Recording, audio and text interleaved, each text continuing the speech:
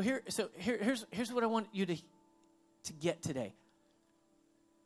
When we worship God like we've been doing, the way we worship physically is a powerful idea. Worship is not just a thing that's on the inside. There is something that God has done in the earth, and he wants to break the barrier between heaven and earth. That's what he's always trying to do. Jesus himself told us when he said, here's how you should pray. When you pray, say, let your kingdom come, let your will be done on where? On earth as it is in. He wanted to break the barrier. When Jesus came to the earth, it was a breaking of the barrier between heaven and earth. Now, originally in creation, there was really no barrier. God walked with people in a beautiful setting. He interacted with them. But sin and disobedience and destruction began to tear everything apart. And then there was a splitting. There was a chasm between heaven and earth. And so God is trying to bring heaven to earth. And so he did that when he sent Jesus to illustrate the message of the gospel that God is for people and not against them. He's not angry at them. In fact, he wants to heal them and do miracles for them, and he wants to touch them, and he wants to be with them.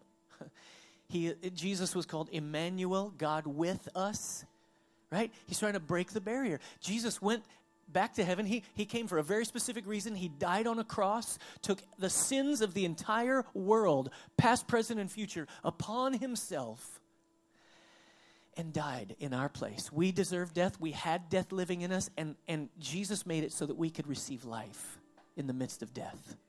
It's an incredible thing. That's really the story of why we receive communion, because the bread illustrates his broken body, and the cup represents his spilled blood. Jesus did that, but then he resurrected. Resurrection life was what he came for.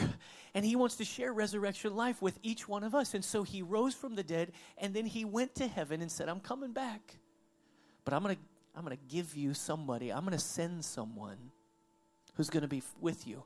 And they're going to remind you of everything I've said, and they're going to lead you into all truth. And he's going to come, and he's going to be with you, and he's going to live, actually, he said, in you. Was the Holy Spirit. The Holy Spirit. And the Holy Spirit comes to not only be God's active presence on the planet, which he is. He's the third person of the Trinity. It's a mystery. God, Father, Son, and Holy Spirit. It's an amazing thing, these expressions, 3 in 1.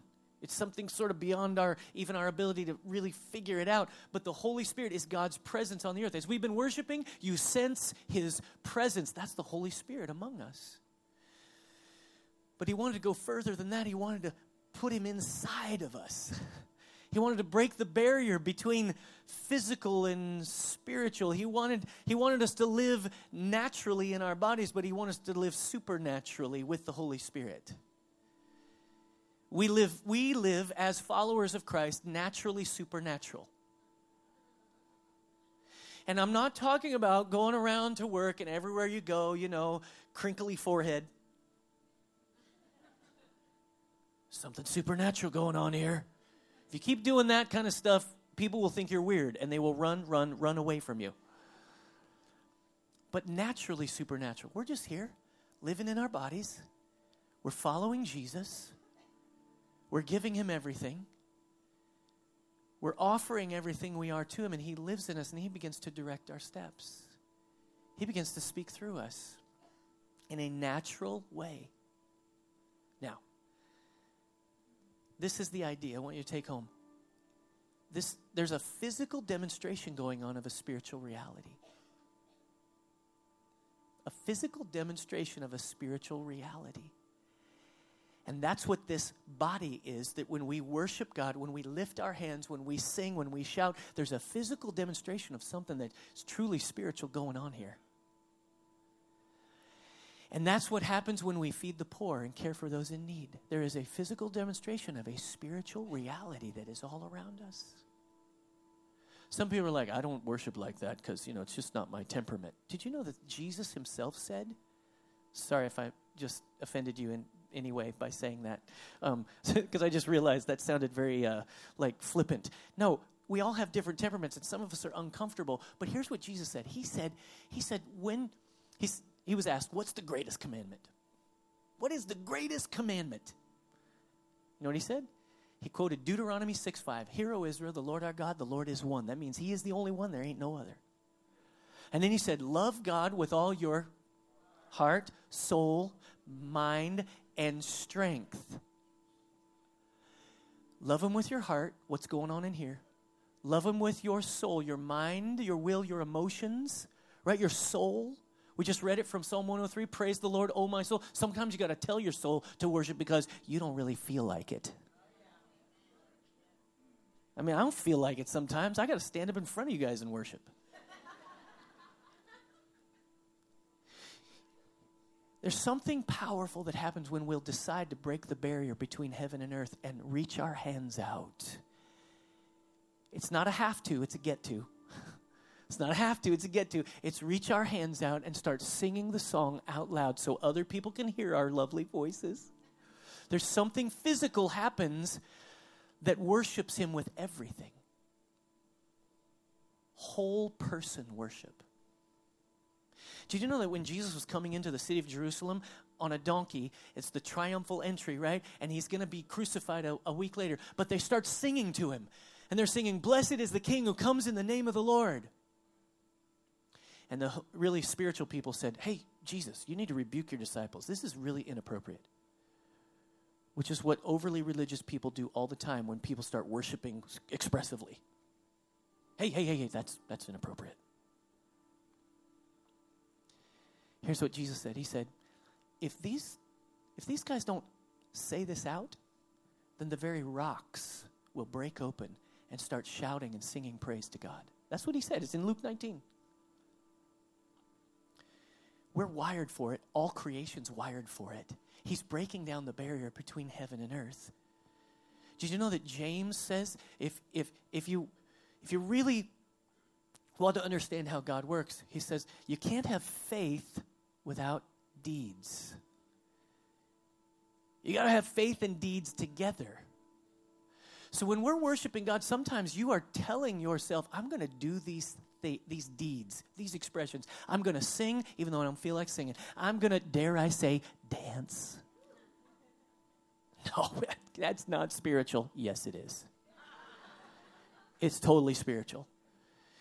Especially when it's done in humility and vulnerability and honesty before the Lord. And there is something that you are willing to just give him that maybe you've even been uncomfortable giving him. And remember, it's not a have to, it's a get to.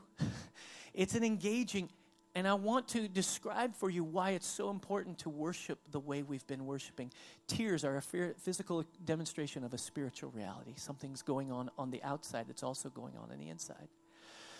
And we play this out when we walk out the door to make sure that we are worshipers of the living God, that we are serving our neighbors with tangible actions, because those are the physical demonstrations of a spiritual reality that we want them to see. We want to break the barrier between heaven and earth, and we want them to see something that God is trying to reach them. And that we don't just do it for them. We do it because that's what God has called us to do. We do it because that's how we're made, and we've broken the barrier between heaven and earth in our soul, and so we're just willing to do whatever he says. If he says, give away your car, we give it away. Whoa, wait a minute, Pastor Ross. If he says, take care of this person in the next cubicle, bring him something nice and give him a little gift, we do it. If we come to church and we're like grumpy, angry, been fighting all the way, you ever do that? I don't know what it is. Families fight right before church. It's like the devil is in the car with you on the way. It is the weirdest thing. And then you get here and you're like, hey, how's it going? Yes, you're doing great. Yes, fantastic. Such liars. What you need... So what needs to happen is you come to this moment of worship and you just begin, first you say to your spouse, I'm so sorry. That was not good. And then you turn to the Lord and say, I'm yours. Everything you want, I'm going to give it all to you. And then you start singing, you have brought me back to the riches of your amazing. Some of you are like, I'm never doing that. That's what it looks like to do it in humility. That's what it looks like to be embarrassing. It's really interesting because the scripture kind of speaks to this over and over. God chooses foolish things to confound the wise people. Simple acts of love. Simple illustrations of seeming foolishness that can transform and change our lives and the lives of another person. You have no way of knowing who's standing near you who may be emotionally overwhelmed, and they see what's going on with you and they realize there's something happening here.